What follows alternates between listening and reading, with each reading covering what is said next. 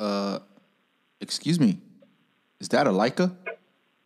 Hey, everybody. Welcome to Leica Street Photography Collective. I'm Ricky, and today's guest is Knox Birdie. So, once again, I want to thank you for taking your time out of the day to be a guest and record this podcast for me and the listeners.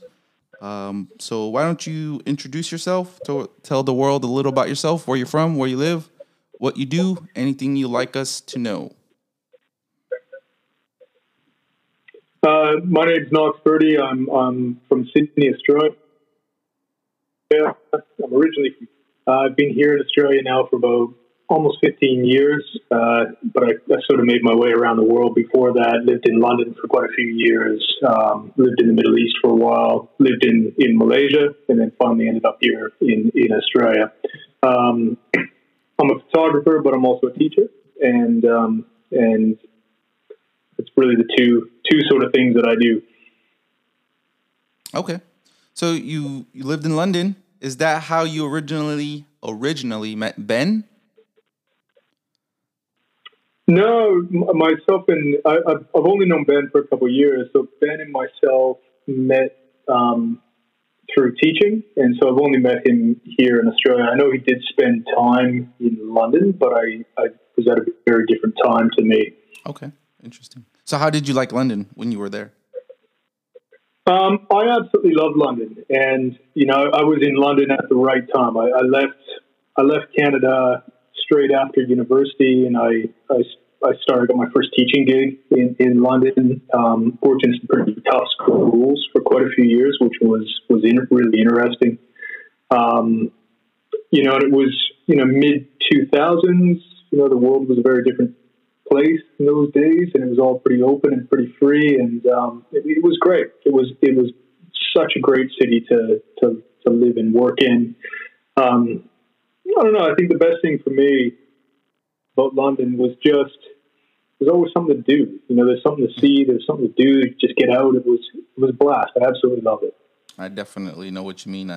I lived in England a few miles north, so it was like, I guess you could say an hour. It was like an hour north. I'm not sure if you heard of Bury St. Edmunds.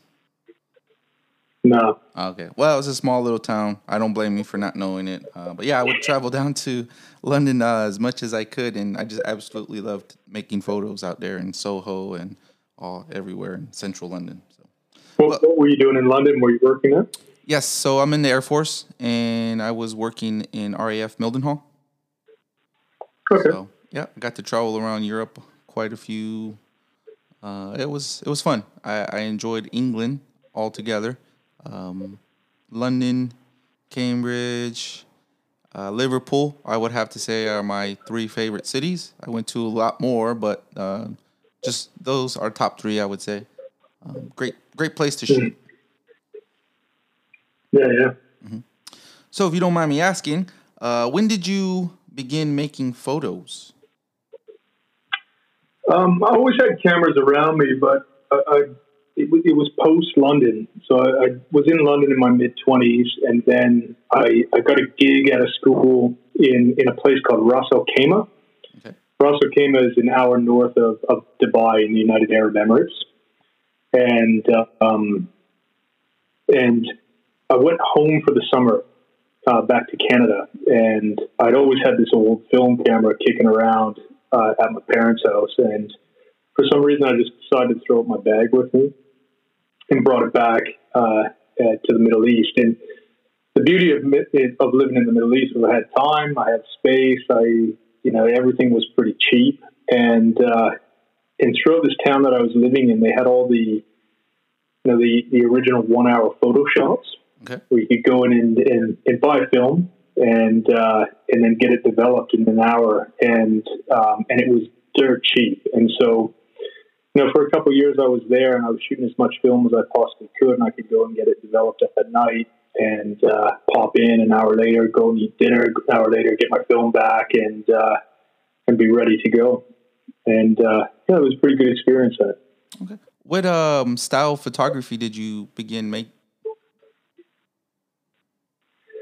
Yeah, probably like most people, when you first start shooting, you shoot literally everything.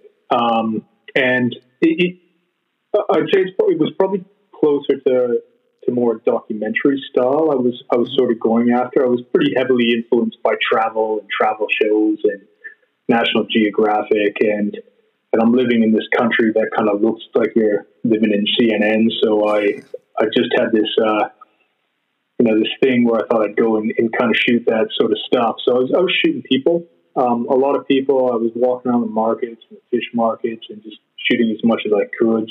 Some of it was good, some of it was rubbish. It was a lot of potluck, but I shot just about anything, as most people do when you start shooting, I suppose. Okay. So are you still, because I'm following your Instagram kind of recently, and you have some really interesting work, which I want to get into a little later. But have you been shooting film only the entire time you've been a photographer? Yeah, I started shooting film, and it was in that era where digital cameras were just starting to come about. And I'll be completely honest, I just didn't have the money to buy anything that was somewhat decent in those days. And just probably looking back in hindsight is a good thing, because it sort of forced me to learn on a film camera and shoot lots of film. And the quality of what I was shooting, even when I look at it now, it's not too bad because it was all shot on film. Yeah. And it's still usable. And then, I just never converted. So when everybody sort of went digital and everybody's moving in that sort of direction, I just kept shooting film. And there was an era, I'd say probably between 10 and 15 years ago, where it actually looked like film was really going to die out in those days. Mm-hmm. And everything went dirt cheap. And you could buy film cameras for nothing, or people would just give them to you.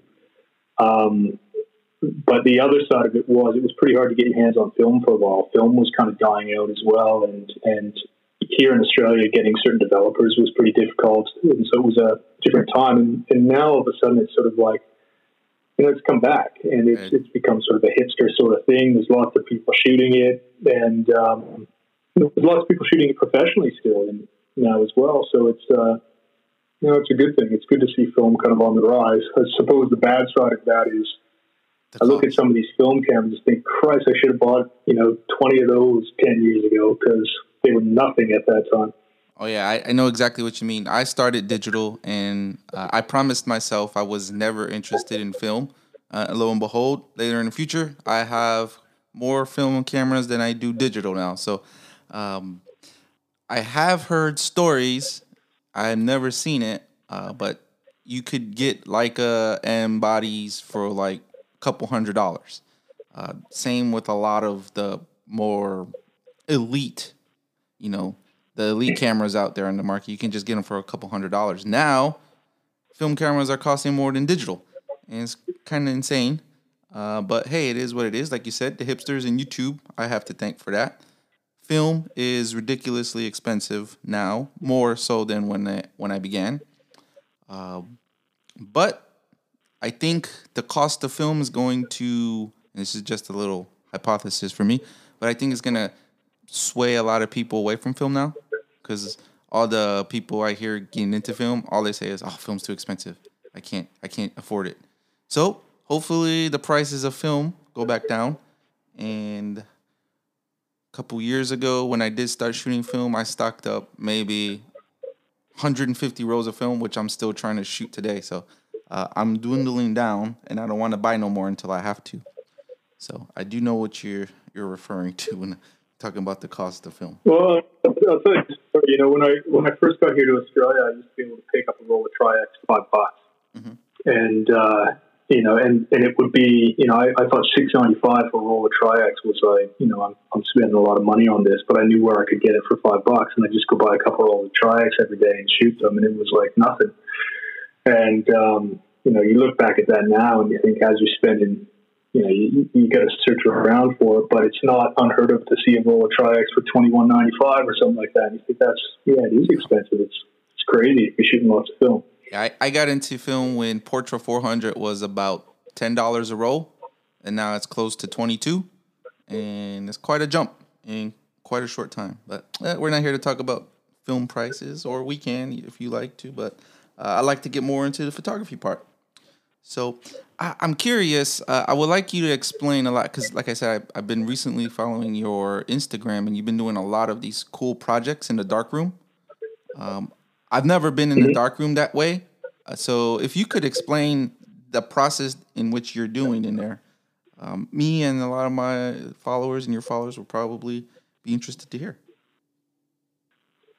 Um, if you haven't worked in a darkroom before, it's basically the other side of developing film. And so, if you're probably the first step to working in a darkroom is if you're shooting black and white film and you think, you know what, I'm going to develop this at home. Anybody could develop black and white film at home. You get a change bag, you can do it in your bathroom. It's not overly challenging to do. You can teach yourself off YouTube videos how to do that pretty quickly. But then the darkroom side of it is making prints and it's the kind of reversal process of using paper and using an enlarger to start creating prints from that film. The beauty of doing that, I think, is that you have complete creative control over the whole process. So you choose the film, and from the time you put the film in the camera, how you expose it, how you develop it, and then how you print it, it's all part of one process. And in time, what you start thinking is start to finish. So you're thinking not in terms of what the file is going to look like on a computer, but you're thinking in terms of what's the end product in a print going to look like. And I think seeing prints, visually seeing something physical in front of you you learn a lot from them. You learn because you spend time with them and then you analyze them and sometimes things work in a larger and they don't. So you start trying to figure out why things work and don't work. So I think it has a big impact on how you shoot. Setting up a darkroom is not overly difficult. The biggest thing you need sort of is obviously a dark space and a water supply, but enlargers are still cheap. And I predict they're going to go the way of the film cameras that we've talked about before because I see them going up in price, but you can still buy some bloody good enlargers for not a lot of money. So if you did want to set up a darkroom, like some of the equipment that you can buy for next to nothing is like, top-notch quality. It'll be better than the camera you're probably shooting on. Oh, nice. Yeah, so I have developed my own film, color and black and white, using the change back process in which you mentioned. But I've never had an actual proper darkroom. So I don't have the capabilities just because of where I live and I'm constantly moving. So I wouldn't know where to start as far as building one.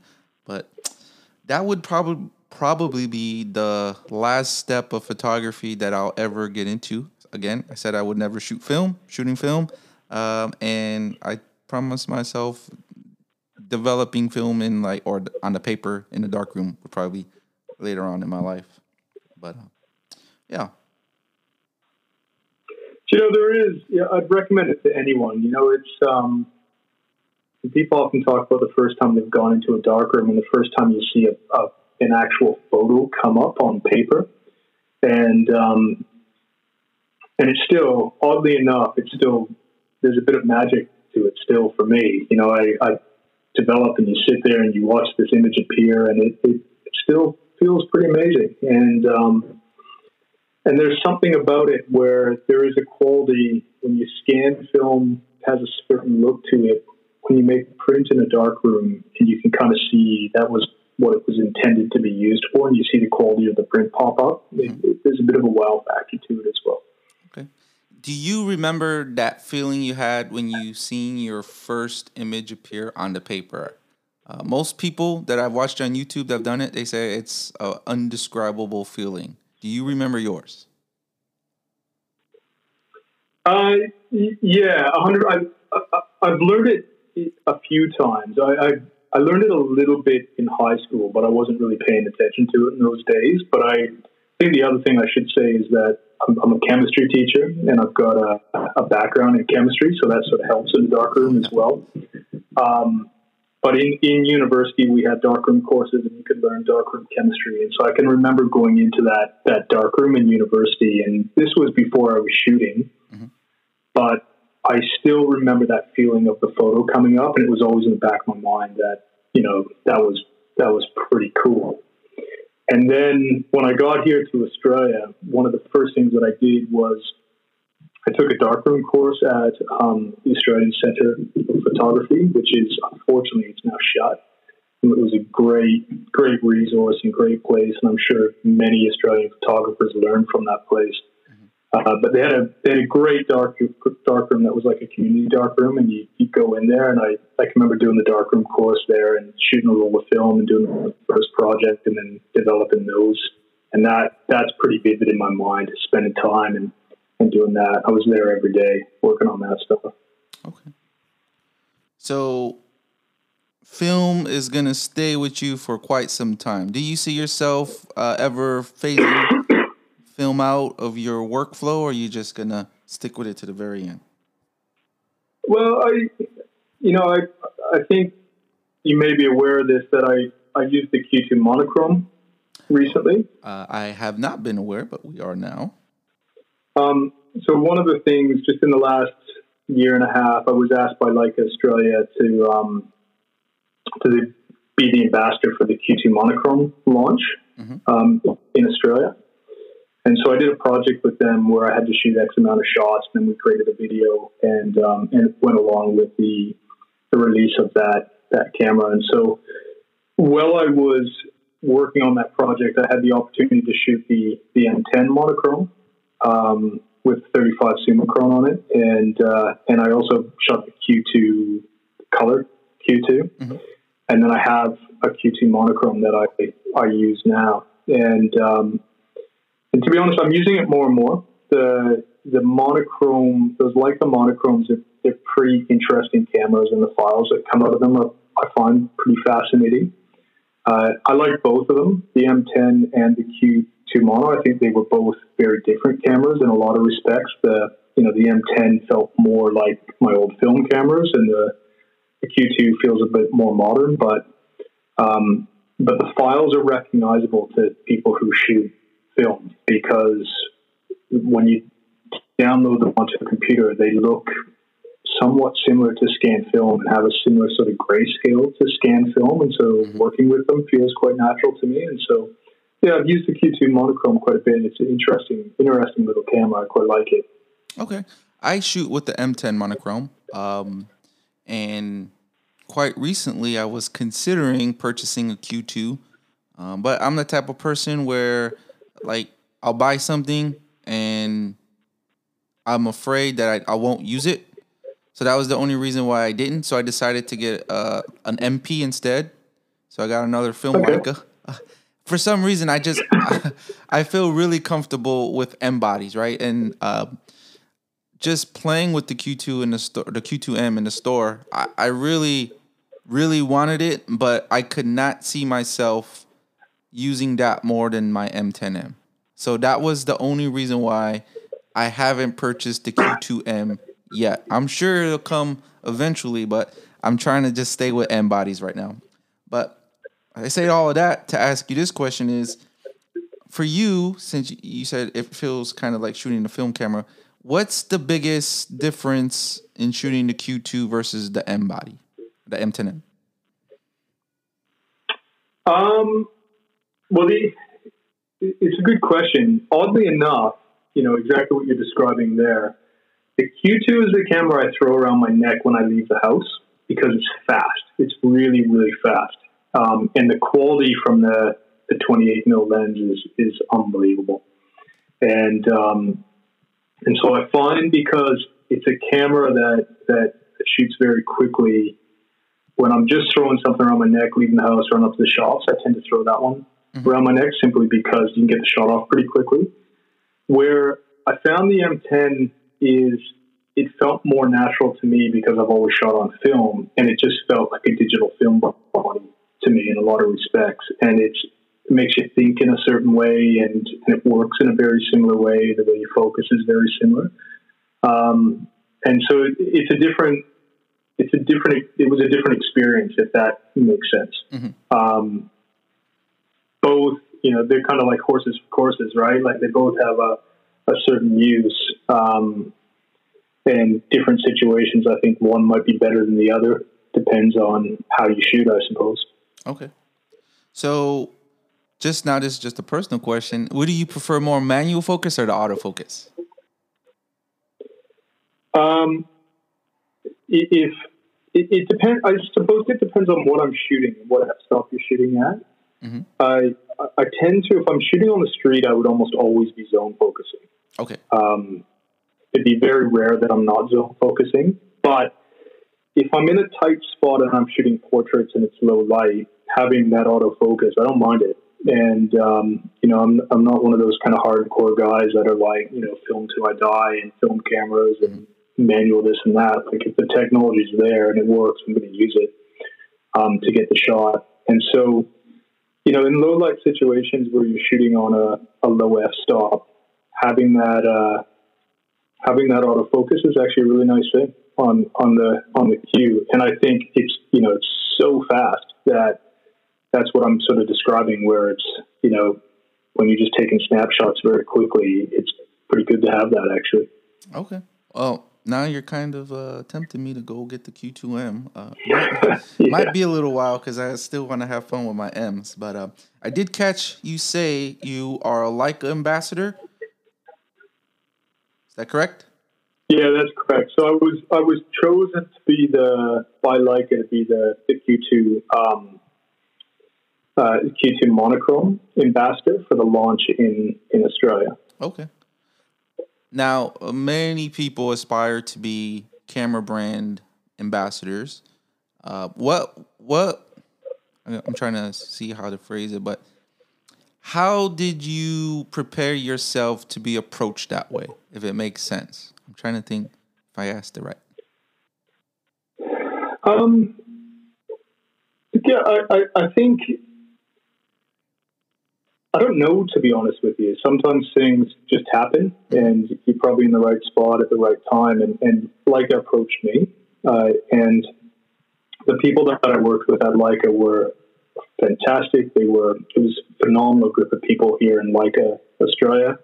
And I still keep in touch, and I've been doing workshops with Leica Australia, and I couldn't say enough kind words about how they operate and how they've operated with me and what they've done. But it wasn't, I didn't go out looking for it by any means. And even when I was approached, I was pretty honest to say, I'm a guy who shoots pretty much all film, and so. If you're asking me to do this transitioning across, I think I can do it, but there's going to be a bit of a learning curve in this using digital files, and it was a bit of a learning curve, kind of, making that transition across and really shooting and using digital ultimately for the first time. Okay. Well, congratulations. Like I said, many people always aspire to be a camera brand ambassador, so that's a pretty high honor. Hopefully one day I'm approached. However, if I'm not, then I will not lose any sleep, and I will still continue to use Leica. But just goals that I set for myself. So, when did you choose Leica, and why did you choose Leica? I've shot everything you could possibly think of, and especially film cameras. And where I was talking about before, going back sort of 15, 20 years, when stuff was really dirt cheap, mm-hmm. I would try anything, and I'd try all sorts of different combinations, and I've kept all those cameras. So I've got, sitting beside me right now, I've got boxes and boxes of film cameras that I've used over the years of all different brands and types. And I'd always wanted a Leica. I kind of had my sights set on a few different types of Leicas, and, to be honest, there was a lot of it was money. There was just never a point where I could drop enough money to buy an M6, and I always kind of wanted one. And so, the only Leica I could really afford years ago and bought was a Leica 3, and that was my first Leica, and I still have it, still use it. So the original 1931 Leica 3, and it's got the VO H, that you see in World War II, the viewfinder on it, and I've got the original Sumar F2, and then the Sumaron 3.5, and the Sumaron 3.5 years ago was a dirt cheap lens as well, but now it's It's actually not a cheap lens anymore.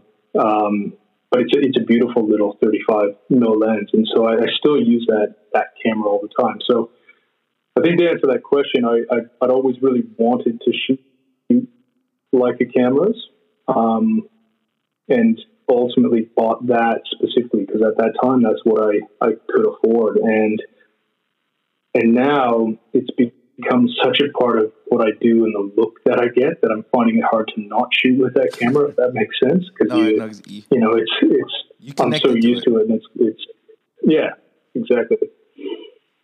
So I'm not gonna lie. When I knew you were a Leica user, but it's very seldom you see a Leica 3 user. I have a Zorky. I think it's a 4, which is a 3 clone from the USSR. I don't know how to use it. I got it because of the lenses it came with for the L mount, and I wanted to use them on my M3 when I first got it. So it was pretty cheap. It was like $40, and it came with 3 LTM lenses. It was the 50, a 135, and another one which was junk, so I don't have any more. But I still have the Zorky. I don't know how it works, but I believe it's the same concept with the 3, with the knobs and the dials are all on the side. So it's interesting. I always thought you were like a M6, M3 shooter until I was reading your tags and I saw like a 3 and I was like, oh, that takes a lot of skill. Yeah, and it's I mean, there's advantages to the Leica 3 still. It's tiny. Like the Sumeron lens is a tiny little lens, and the Leica 3 is smaller than the 3Cs and 3Fs. You know, if you know anything about those bodies, it was before they built a solid construction body, and so they're still screwed together, but they're slightly smaller. So if you put a 3 or a 3A or any of the 2s beside the 3C or the 3F or the 3G, they're a smaller body. Mm-hmm. And so when you have that tiny little body and the tiny 35 mil lens on it, it's about as small as you possibly could get in a camera. But what I like about it is it still has a bit of weight to it. And so, you know, it's not flimsy and it's got weight in your hand. So if you're going to shoot at a low shutter speed, it's not bouncing all over the place. You feel quite comfortable with it. And then once you get kind of used to using it and how it works, they're actually very, very quick cameras. Probably not as quick as like an M3 or an M6 or any of those modern M bodies, but they do have a size advantage, definitely. Okay, interesting. I see them all the time. The other advantage on the street is they just look so old and old-fashioned that people just don't even take it seriously. It's like, what's this guy doing with this weird old camera? And so it's toy camera. I do see them all the time in Tokyo, like just rows and rows of them. Really affordable because everybody wants the M's. So maybe I might pick one up and just keep it as a collector. Just maybe run one roll of film in there just so I could say I did it. So, I would probably look into that. But now, well, 3G, I think a 3G would be a nice camera, and a 3G came out at about the same time as the M3, and I think they were producing the 3Gs and the M3s at about at the same time. It's got a bigger viewfinder. It'd be really usable kind of 3 body. Okay, so if you had a choice between an M6 or the 3G or 3 M6. All right, we got it. No thought needed for there. Okay, all right. Yeah, exactly. All right, okay. So I want to get into your social media now because that's how we connected and that's how I was able to contact you and link up and set up this podcast. So please plug your Instagram and any other social media you like, Twitter, websites, anything you like. Floor is yours. So the only social media I have and the only place you're going to find me would be on Instagram, and it's at Knoxbertie, KNOXBERTIE. And so if you want to reach out and have a chat with me, that's a place to find me. Perfect. I do recommend it. You got to look at his photos. They're very pleasing on the eyes. And I'm going to try to pick your brain because a lot of this looks like it was shot on film. I have not seen this created. Maybe I haven't looked hard enough, but your style photography is very original to me. So I picked the photo, and it's kind of a man walking, obviously motion blur. Could you describe the photo, how you took it, where you were, what do you remember about it, and did you capture it how you envisioned? Yeah, the photo that you picked was I could show it's you. a man walking through Martin Place. Yep. Yeah. Yep. So it's a man walking through Martin Place in Sydney. And for anybody who's not from Australia or from Sydney, Martin Place is right in the heart of the CBD, and it's close to the financial district. And so you'd have, people in shirts and ties coming back and forth throughout the day. That shot was on my way home from work. I took a train to and from work in those days and popped up at Martin Place to take a few shots because the light was good, and it would have been sometime between 5 and 6 p.m. in the winter. And if you know Sydney, Sydney's a big grid, and so certain times of the year the light shines straight through the grids, and other times it doesn't. And at this time of year, you know that you're going to get light shining straight through Martin Place. And so that shot was taken in Martin Place, and all that it really is I've got a neutral density filter on the camera. It's shot on film, and it would have been at a shutter speed of a half or a quarter, something around there, and it would have been a 35 mil lens, and I would have been pretty close to the person. So I would have been, I don't know, probably 2 or 3 meters away from them, and I'm just allowing that person to kind of walk through me, but they're in the bright Sydney light at that time. And so envisioning that specific shot, probably not, but envisioning that style, that's what I was going for, and that's really what I was trying to do at that time. Okay. So I honestly never really considered using an MD filter on film, and now I see it's possible. I guess I never really thought about it just because of how the film would expose, and you can't really check see if you got it or not. I guess it takes a lot of practice, so I have some practicing to do. So a lot of your photos are like this. Is this a style that you like to do? Yeah, some of the photos, but that's one thing I do quite a bit. I do like shooting with the shutter pretty open, or pretty slow, and and seeing movement within shots. I find that quite interesting, and I like the randomness of it, to be honest with you. And there's always on film surprises when you develop, and you kind of don't know exactly what you're going to get. I think it's quite unique. Some of those are digital, so I did do some of those shots on the Q2, and it worked pretty well as well. Just the exact same technique, same style. I think one wasn't better than the other. Film has a kind of different look to how the whites appear when you blow them out like that to what digital looks like, but not better or worse by any means. Just different. So yeah, that's probably the sort of the idea and the technique. Okay. I'm sorry. I just noticed you wearing a Chicago Blackhawks hat. Yeah. Yeah. Didn't realize you're from Chicago. Yeah. It's almost like I did that on purpose. Are you a Blackhawks fan? Well, definitely was when I was a kid, but I'd have to say I'm wearing this Blackhawks hat, but I'd certainly be a Toronto Maple Leafs fan. Mm. Having grown up in Kitchener, if you pretty much happen to be a Leafs fan. Okay.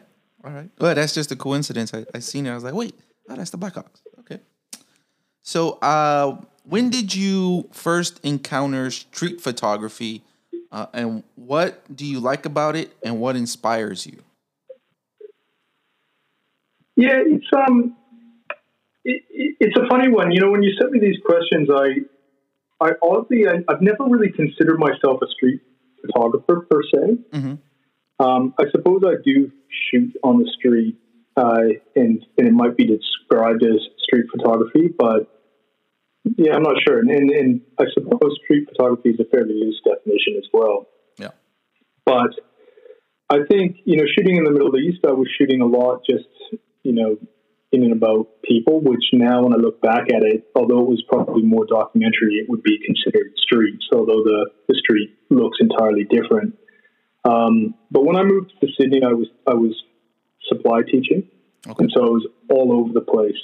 And, every morning you wake up and you'd have a different gig at a different school, and I was hopping on trains and going all over the city. And so that's really when I started carrying my camera with me. And a lot of these train commutes were long commutes. I'd be switching trains and waiting, or I'd be at some random station where it was like 30 minutes for another train to come. And so it was really then that I started carrying a camera and trying to get through, film and then developing it at night. And so I just never really stopped doing that, but that was really where it came from. And that was really the start of it, I'd say. Okay. Interesting. So, I'm hearing a lot of this now. There's no like right or wrong answer for it, but I'm hearing a lot of people describe street photography that way. They don't really like to classify it street photography, but it kind of encompasses the whole genre of what you're trying to shoot, right? So you kind of right. Like we just use it because it's not portraiture. So yeah. Yeah, and I suppose, like, I don't know, labels are a funny thing. I suppose it doesn't even really matter. Mm-hmm. But I mean, I know and have lots of friends that specifically will go into the city and specifically shoot, and are, it's a street photography style where it's just something I don't do. It's not sort of my style. Like, I take my camera with me where I go. I'm taking it to and from work, but very, very rarely would I be saying, okay, well, I'm going to specifically go out and shoot on the street. It's just not something that I spend time doing. Okay, no worries. Still like your photos. They're really good. Great to look at. So when you are on the street with your camera, how do you find something you're interested in shooting? I think I'd probably shoot a little bit like a landscape photographer. Okay. Where I tend to pick scenes that I find interesting and then wait to see what happens. Okay. And so I'm probably less like the person that wanders around and kind of hunts people down or follows them and things like that. I more find one spot, line up the scene, get the lighting perfect how I want it, and then wait to see if something unfolds in that situation. Yep. And we'll often spend a lot of time in one spot and take a lot of photos of one spot to see if I can get specifically what I want. And oftentimes I go back to that spot again and again and again and again because, I don't know, I take a shot and the body language isn't correct in the person who was in the shot, and there's something that I can see, or I didn't line it up right when I developed the film. I can see that it's not right, and so I go back and have another go at it. Okay. So when you find it and you find the scene, like, I'm really glad you said that, right? Revisiting a scene, right? Because every day is going to be different, especially lighting conditions, like you mentioned, different people, right? So you capture the image that you were envisioning. What do you want that photo to say? That's a tough question. I think maybe the best way I could describe it is, if you look through all of my photos, they're about the human condition, and they're about normal people just trying to do normal things day to day. And it's always been my interest in just shooting that. Just that common daily struggle I find absolutely fascinating, and I find it quite poetic and beautiful at times.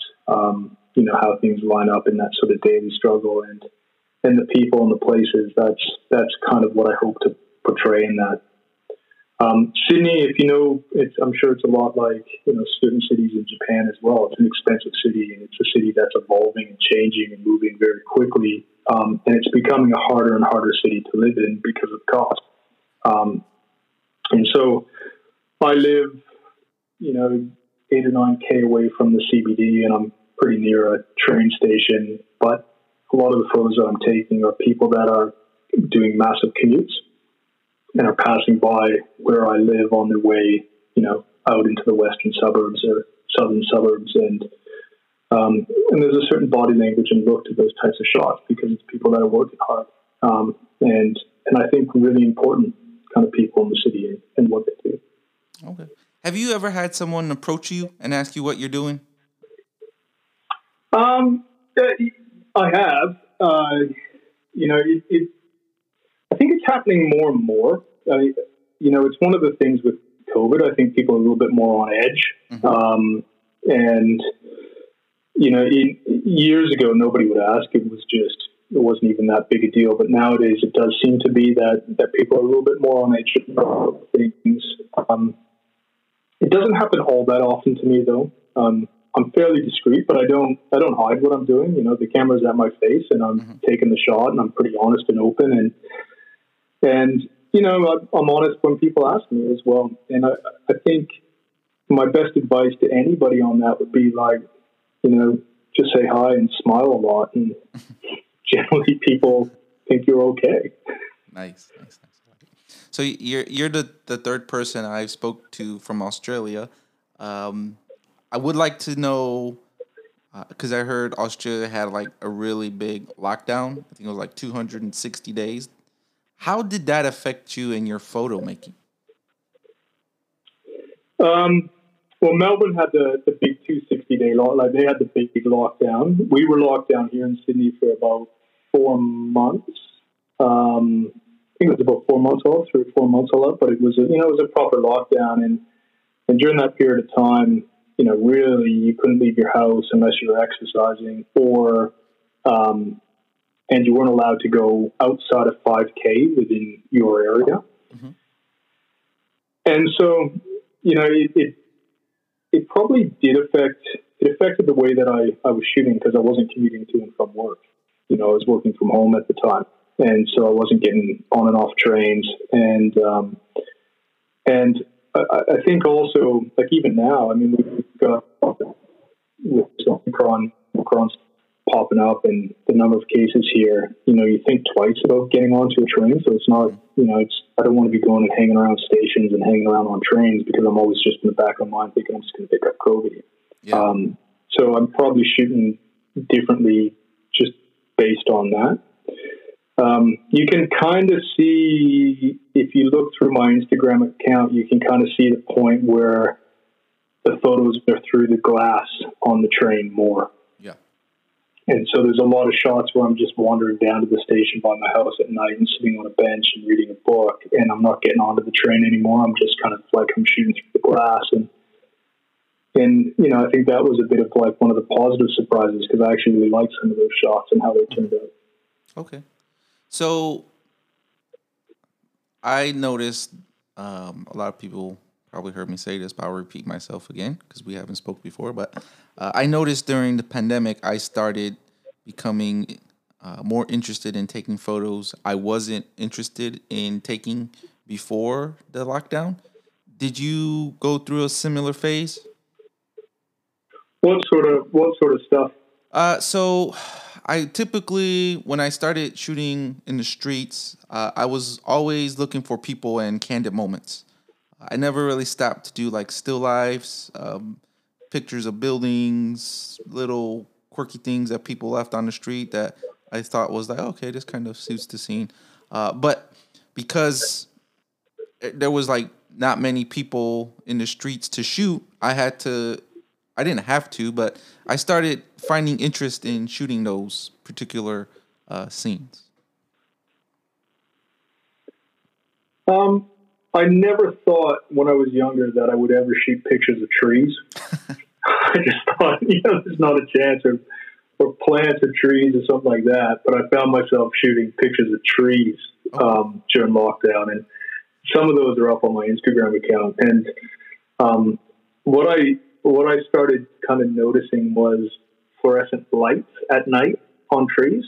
And, the Sydney, The vegetation in Sydney is pretty unique as well. And where I live is right on the Cooks River, which is basically a mangrove.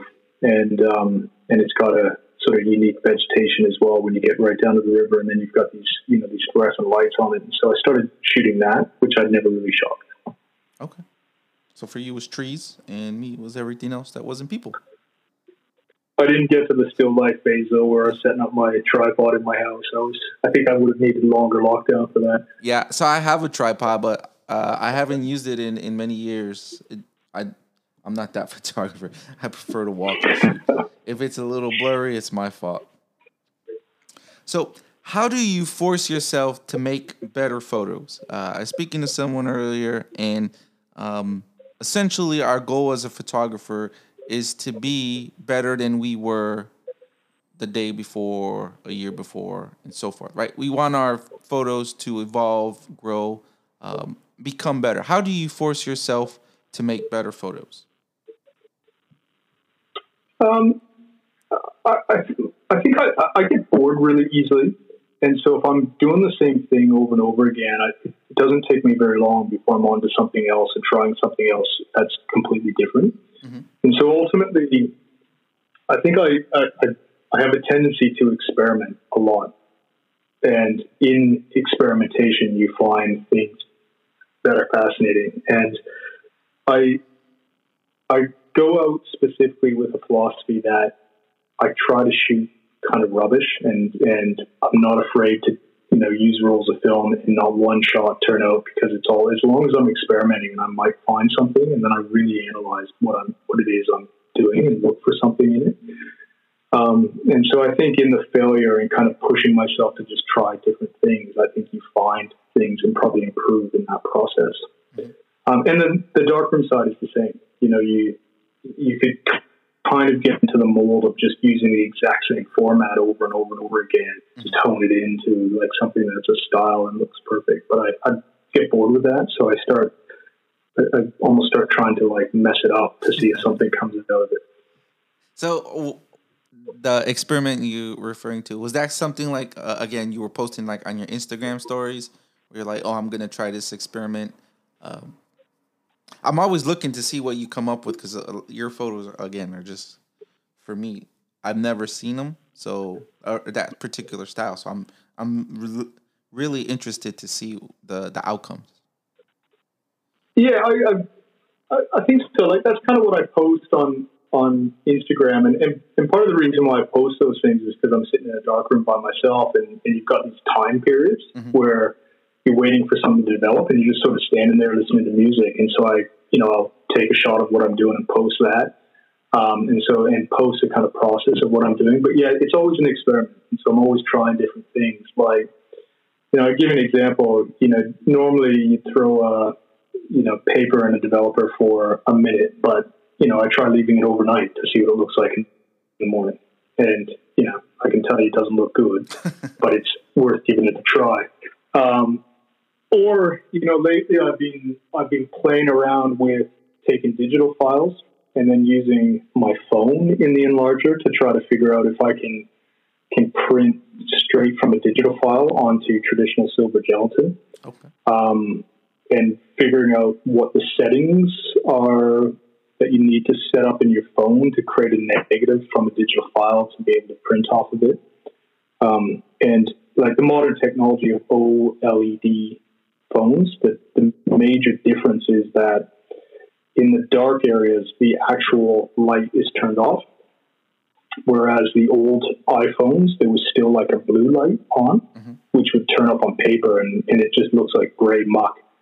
Where with the new OLED phones, you can actually create, a digital negative, and it will print black, and you can do some pretty. So I'm playing around with that sort of stuff and just seeing what comes from it, and then I'm always playing around with chemicals at the end. So once you've created the shot, what sort of toners, mixture of toners or bleaches that I can use to create a certain look from photos as well.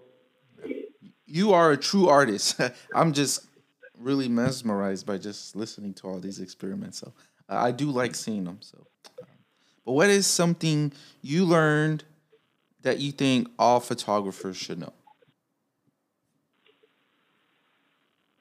Yeah, I go back to that Middle East time where, I had the camera that I was using in those days. It was a Miranda F, and it was, it came out at the same time as a Nikon F, very similar sort of camera to a Nikon F. And so all that you have is just your shutter speed and your f-stop, and that's really it. And no exposure, no meter. I think it was, the blessing in disguise of that was I spent a couple years shooting rolls of film with no meter and with a very, very basic camera. And what it forces you to do then is to think prior to shooting, and then also analyze once you get the prints of the film back. And I think from what I see and when I'm out shooting with people that have only shot digital, a bit of that, it's nobody's fault, but I think a little bit of that is lost because it's so quick to just look at the back of your camera and you just go trial and error till you get it to look like what you want. But I think very few people would understand the theory behind it completely and understand how to override a digital camera. Mm-hmm. So I'd say my advice on there for what it's worth would be to spend time with a really basic camera for a while. You're going to become better, and you're going to become better with a modern digital camera if you spend a lot of time shooting with something that's pretty basic. Yeah, I do agree. I kind of went through that same phase when I went from digital to film. So I was kind of glad I went that route, only because I understood. It took me a little while. It took me years actually to understand, like truly understand the exposure triangle and how they all kind of fell into place. And obviously the beauty of digital is you can just keep shooting.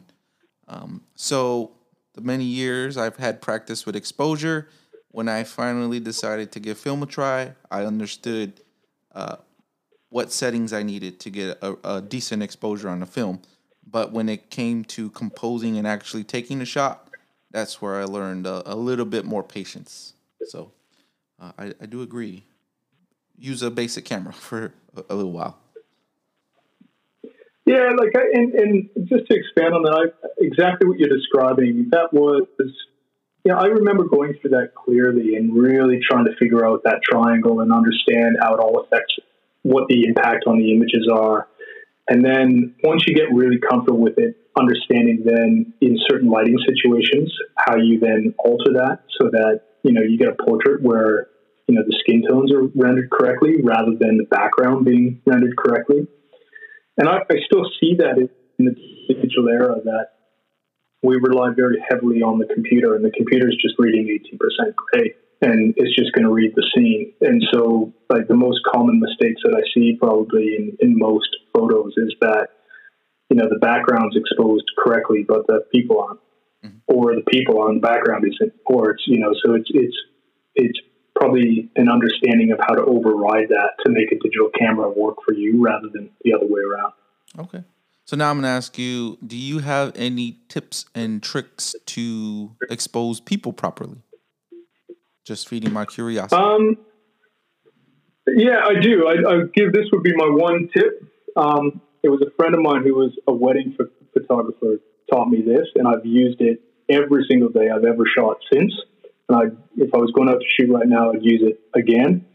And he was a guy that came out of the film era as well, and he used Ansel Adams, zone system. Yep. And what in Ansel Adams' zone system, depending on a person's skin tone, you're going to be roughly at usually about +1. And so ultimately, if you're shooting, what you can do, especially if you have a camera with a spot meter, which all modern digitals tend to have, is if you use the back of your hand and put it in the same light as people, and then set that to +1 on your camera, and then shoot the person, you got the person dead on correct. Okay. And so often I'm walking around and it looks like I'm shooting the back of my hand. People are probably thinking I'm nuts because I'm shooting the back of my hand, but I'm actually just trying to get my hand into the correct light Yeah. the same as the people that I'm shooting. And then I just set that to +1 on my camera manually with a spot meter, and then shoot the scene, and the people are going to be rendered pretty much dead on the money. Nice. Okay. I was gonna say the hand trick. I heard that from Joel Meyerowitz in one of his masterclass videos. He does something similar.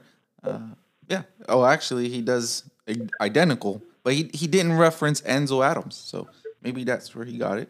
But thank you for the tip. A lot of people may not have known that, so are now ready to expose people properly. So, what challenges have you faced during your journey in photography?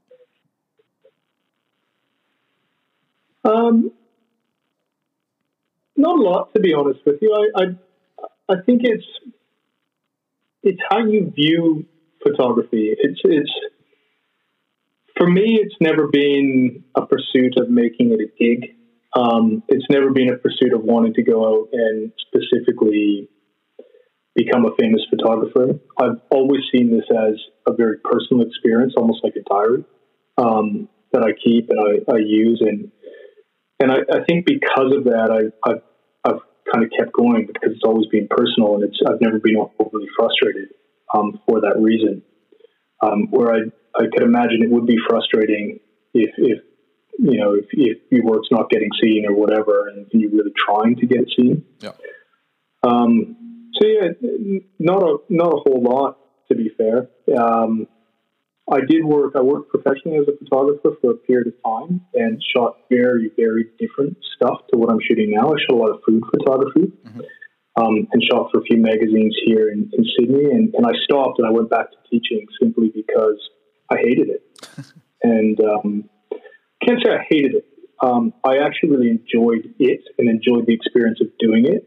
But I started hating going out and shooting afterwards and doing personal stuff because I was exhausted or sick of photography by that time. And so it made a lot of sense I really kind of lost the enjoyment of my personal projects, which is where my passion ultimately is. Probably like most people, I'd say my biggest obstacles and frustrations are just time, finding time to get out and shoot. And yeah, that's about it. It's time. If I could have as much time in the world to just shoot every day, I'd love that. Yeah, definitely. I wish I had about 4 more hours specifically just to shoot photography, and then all the other time would just be my normal day-to-day activities. It would be great. But so I'm curious because I hear a lot of people say, well, whenever they do like their job, their profession in photography, like studio portraiture, and now hearing you say you were doing like food magazines, was it that you didn't like that people controlled the outcome of your photography in those aspects? No, to be honest with you, I only did it for a very short period of time, and had a bit of success with it. The work was getting published, and it was a really good opportunity to be able to do that and see what that side of the business is like. And I actually enjoyed taking the shots because although it's so different to my style, it's still light and it's still controlling the shot, and it's still I still found the whole thing sort of fascinating.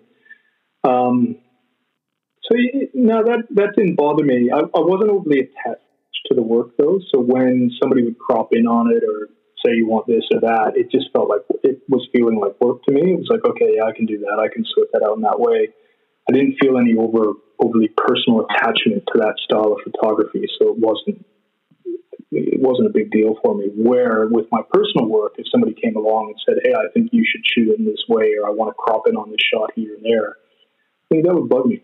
Okay. Where with that, didn't so much, I'd say. All right. Sorry, I had to turn a little bit of light on. It's getting dark here. So where would you like to be a year, 10 years, 20 years in the future? The time is just an example, but where would you like your photography to be in the future?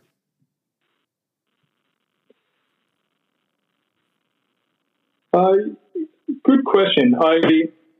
I think now with the work that I'm doing in a dark room, I want to continue with that.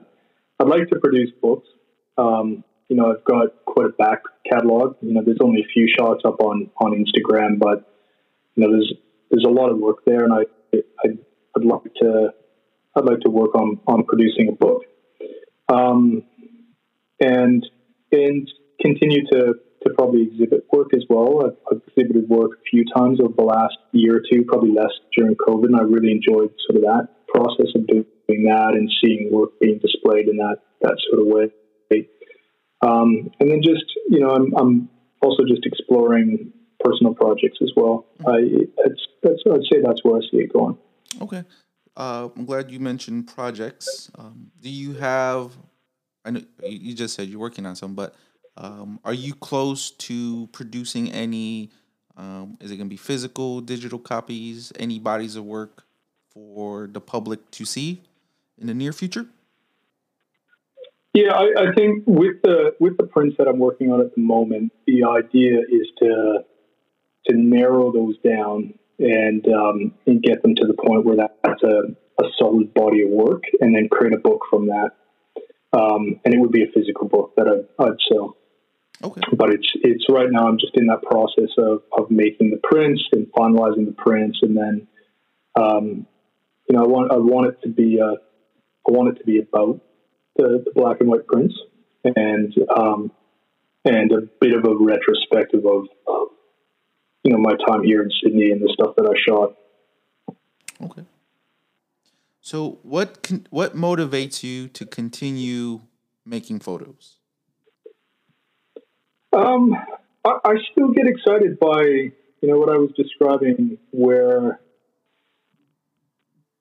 one, I like getting out and shooting, and I still get excited by the process, and I always think the next shot is going to be the most amazing shot in the world. And so every time I go and shoot, I think, wow, this is going to be the day that this, like, the best shot I ever got is going to pop into my camera today, and it's going to be great. And then I still get a little, you develop film, but there's that moment, and you know exactly what I'm talking about, where you develop the film, you go through the washing process, and you pull the reel out for the first time, and you slide the film off the reel, and you look at it in the light, and you just go, yeah, that's pretty cool. Is it going to work? And, I still get the same excitement from that I got the first time I did it.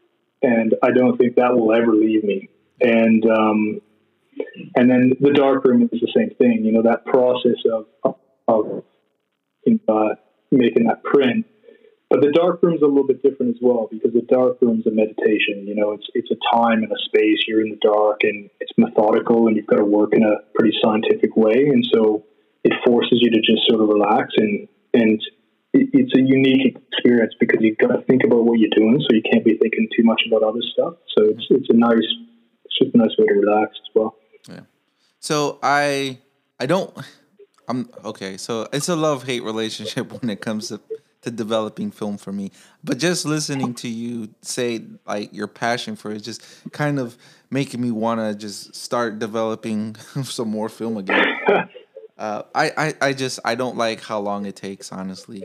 That's it. I do love the process. I love how I can control it, and you're the master of it, right? So if you want to shake it, you get a different result. So I love the process. I just hate how long it takes. So, but yeah, listening to you is just, man, I'm going to put my Kodak HC-110. Do you use HC-110? I use Rodinal for pretty much, and I always have. And so Rodinal is sort of the one developer I use. Okay. I wouldn't know where to buy it. That's probably the other reason why I stopped developing my film, is trying to source the chemicals all the way in Okinawa. I can order them, but it takes a long time to get here. There was a period, what I was describing before, like, there's a period of time here in Australia where it was getting harder and harder to get your hands on stuff. Mm-hmm. And Rodinal, they changed ownership, and it wasn't getting supplied here to Australia. So being from a chemistry background, I just made it, and I still make it. And so you can make you can make rodinol. I think what people may not realize is a really old developer. Like it goes back, it goes back. I don't even want to know, like probably 1800, something like that. But it's basically just paracetamol, drain cleaner, and a bit of this kind of like this brewer's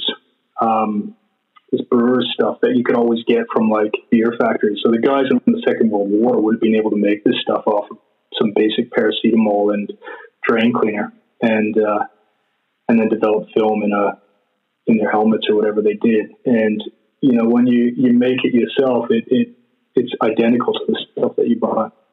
Nice. That's the benefits of being a chemist, right? Exactly. I'll mess around and I'll start an explosion. So, of the places you've been, where's your favorite place to shoot?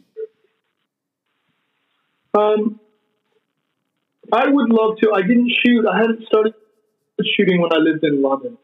I'd love to go back and shoot in London again, but like all things, you can't go back to a time and a space, right? And it would be different. But in my 20s in London, I really wish that I had a little like Contax T2 or T3 with me in my pocket everywhere I went, because I was out and doing stuff and out and about and in clubs and parties and this and that. And my one regret is I sort of wish I had a whole body of work that was just film shots from that era, but I don't. And so that would be the one. If I get in a time machine and go back there and shoot, I'd love to do that. Okay. I'd like to go back and shoot the Middle East again, to be honest, because it would have changed so much, and I still think it would be pretty fascinating. So if you do ever go back to London, you would have to link up with a really good friend of mine, Don Stevie. He also likes to do slow shutter speeds, but with flash. So I think you two will get along very well with different techniques, and just he's a great photographer just to walk around with. He's at Don Stevie Street on my Instagram. So if you look him up, and I'll give him your contact information. You can exchange some messages. Great person, great guy, great photographer. So, but yeah. All right. If, say, an up-and-coming amateur photographer in Sydney, Australia approaches you for some advice, what would you tell them?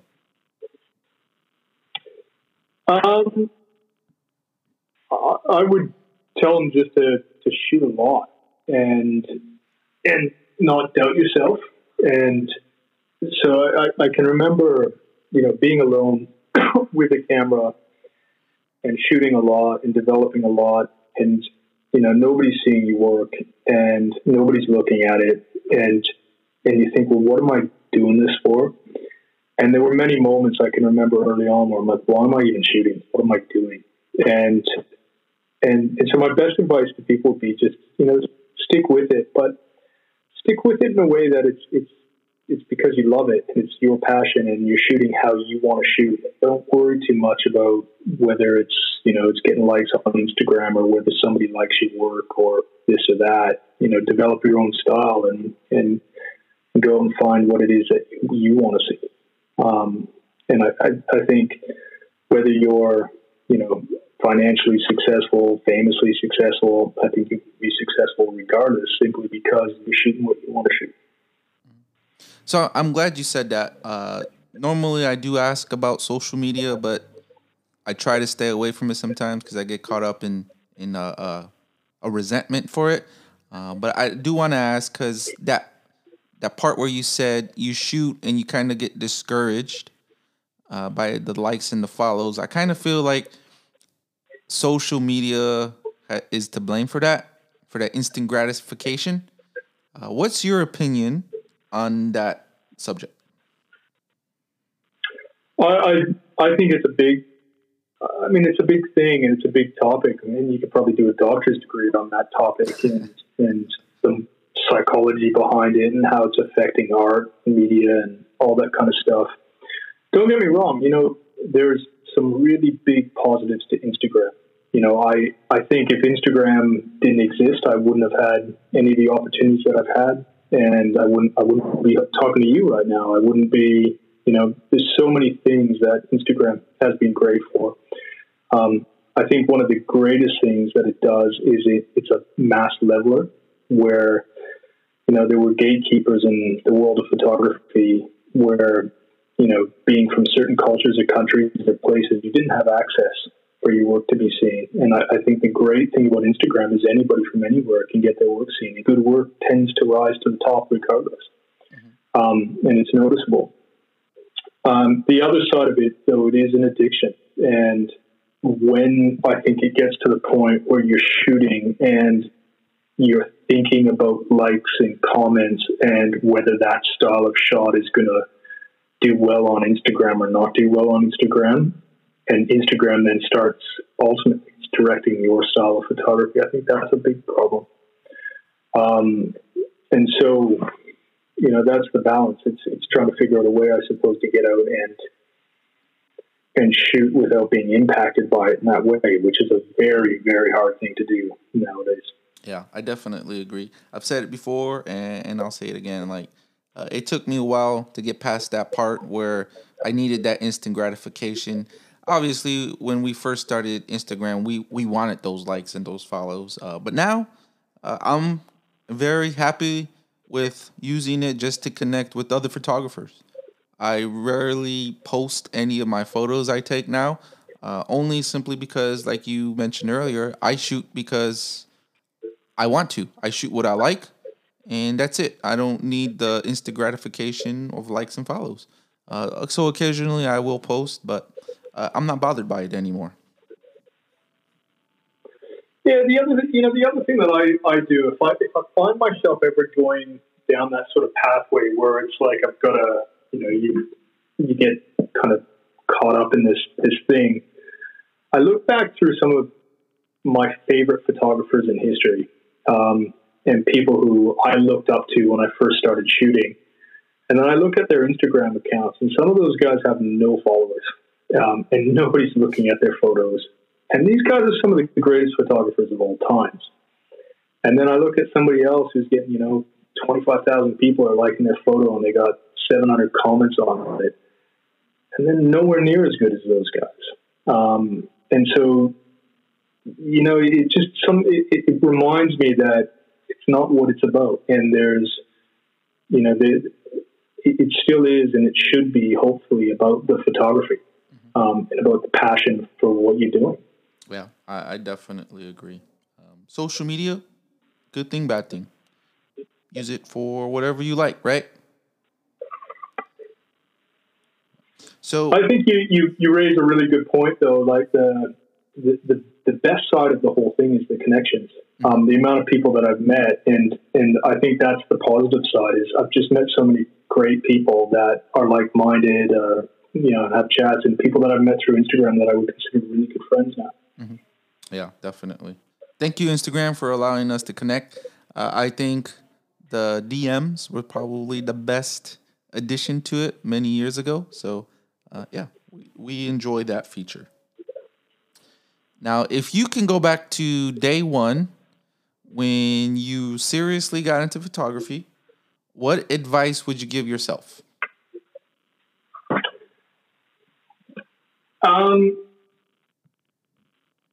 I would probably say I'd probably just reassure myself that, the path that you're taking of continuing to do what you really love doing, don't sway from that. Don't get caught up in trends. Don't get caught up in what other people are doing. Don't get caught up in the latest technology, or into any sort of like year acquisition syndrome type stuff. Just stay the course in what you really truly love in it. I think there have been times, and I would say this honestly, where, I've done that really well, but there's other times where you get, like everybody else, get caught up in I need this camera, or I need this, or I need that, or I need to change my style so it's more like this. So I'd probably just reassure, just do what you want to do and love doing what you do. Okay. I like asking that question, And the reason is because, so I asked the first one, what advice would you give to an amateur up and coming? And then what advice would you give to yourself? And it's never the same advice. So I was always curious why it's different, but you know, it's interesting to hear how you would motivate yourself to continue down your own journey as opposed to motivating someone else to start theirs. So yeah, it's just something I thought was really interesting task. So, but thank you for sharing.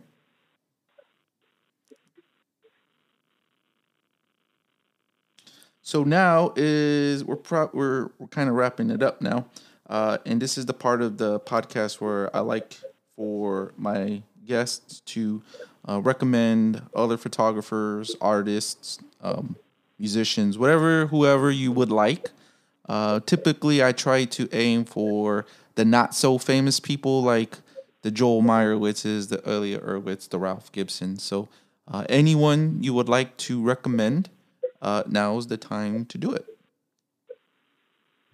Um, my biggest influences probably would be from, I would say, reading and books, and I'm almost always reading when I'm shooting, and so I would probably recommend.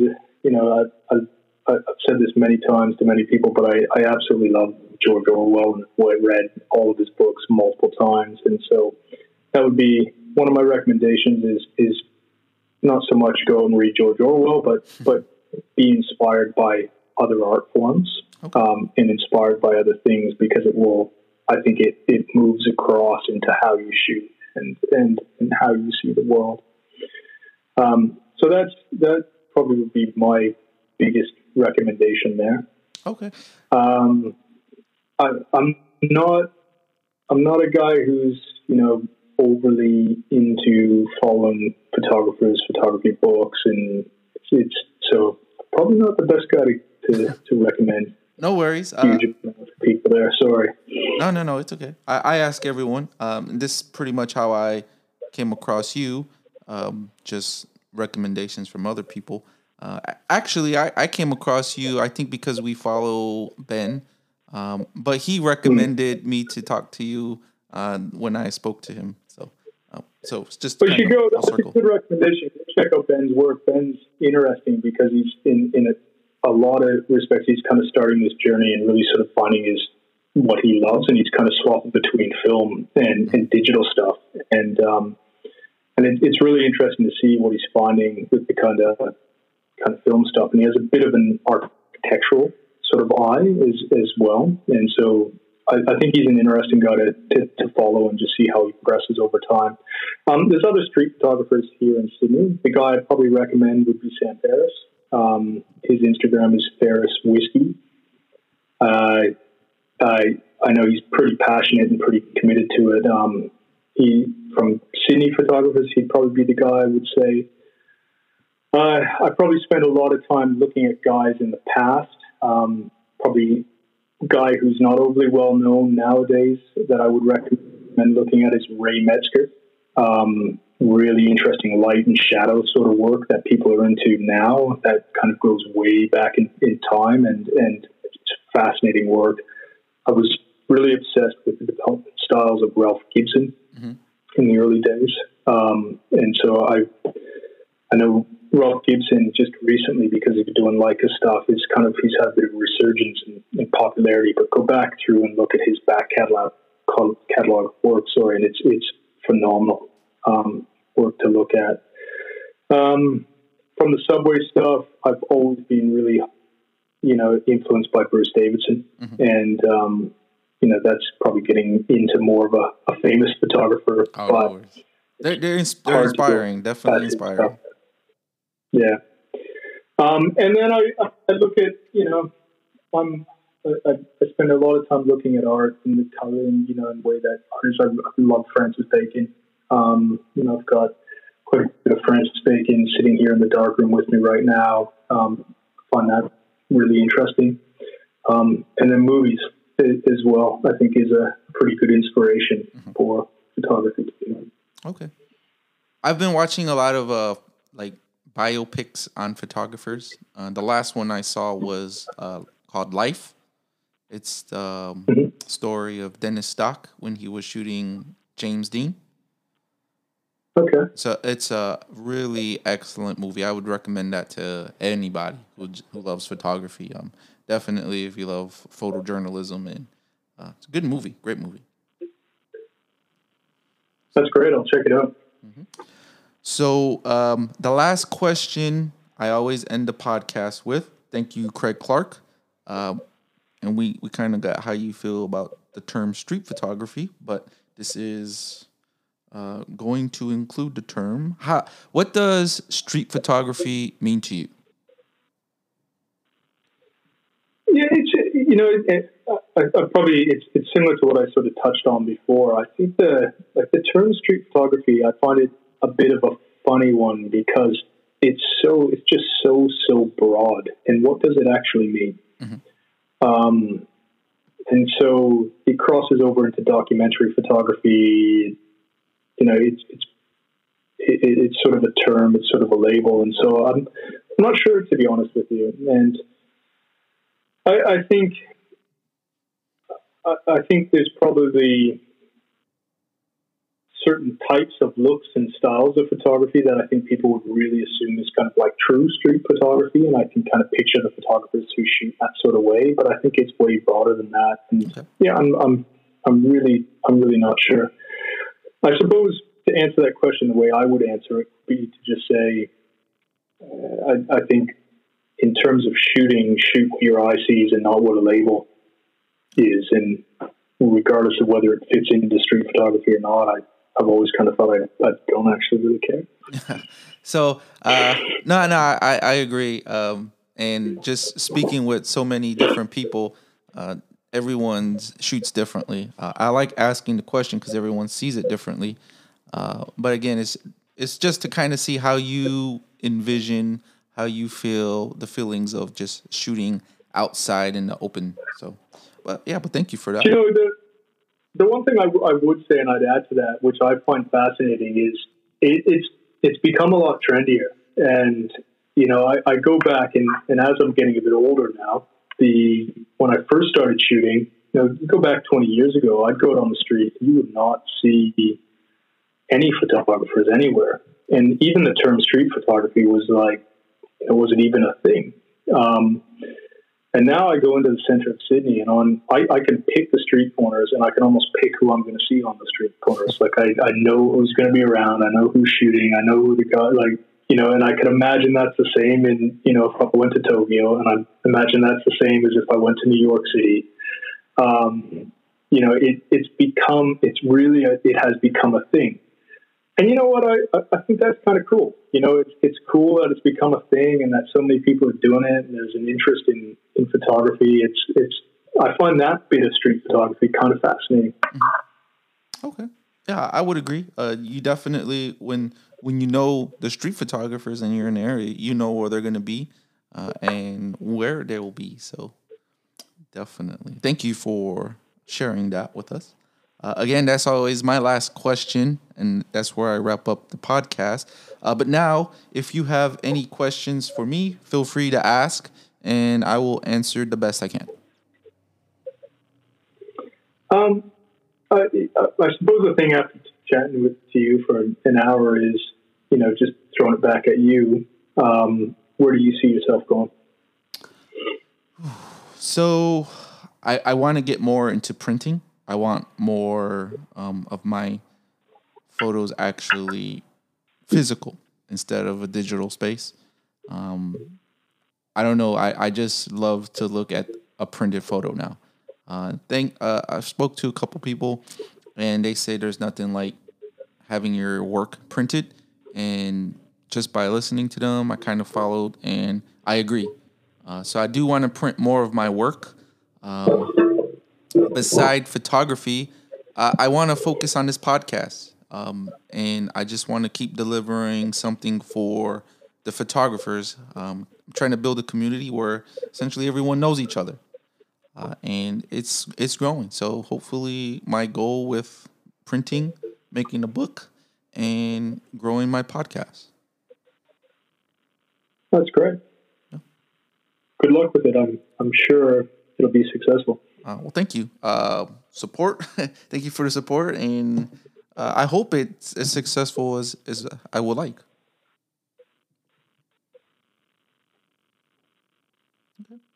Anything else?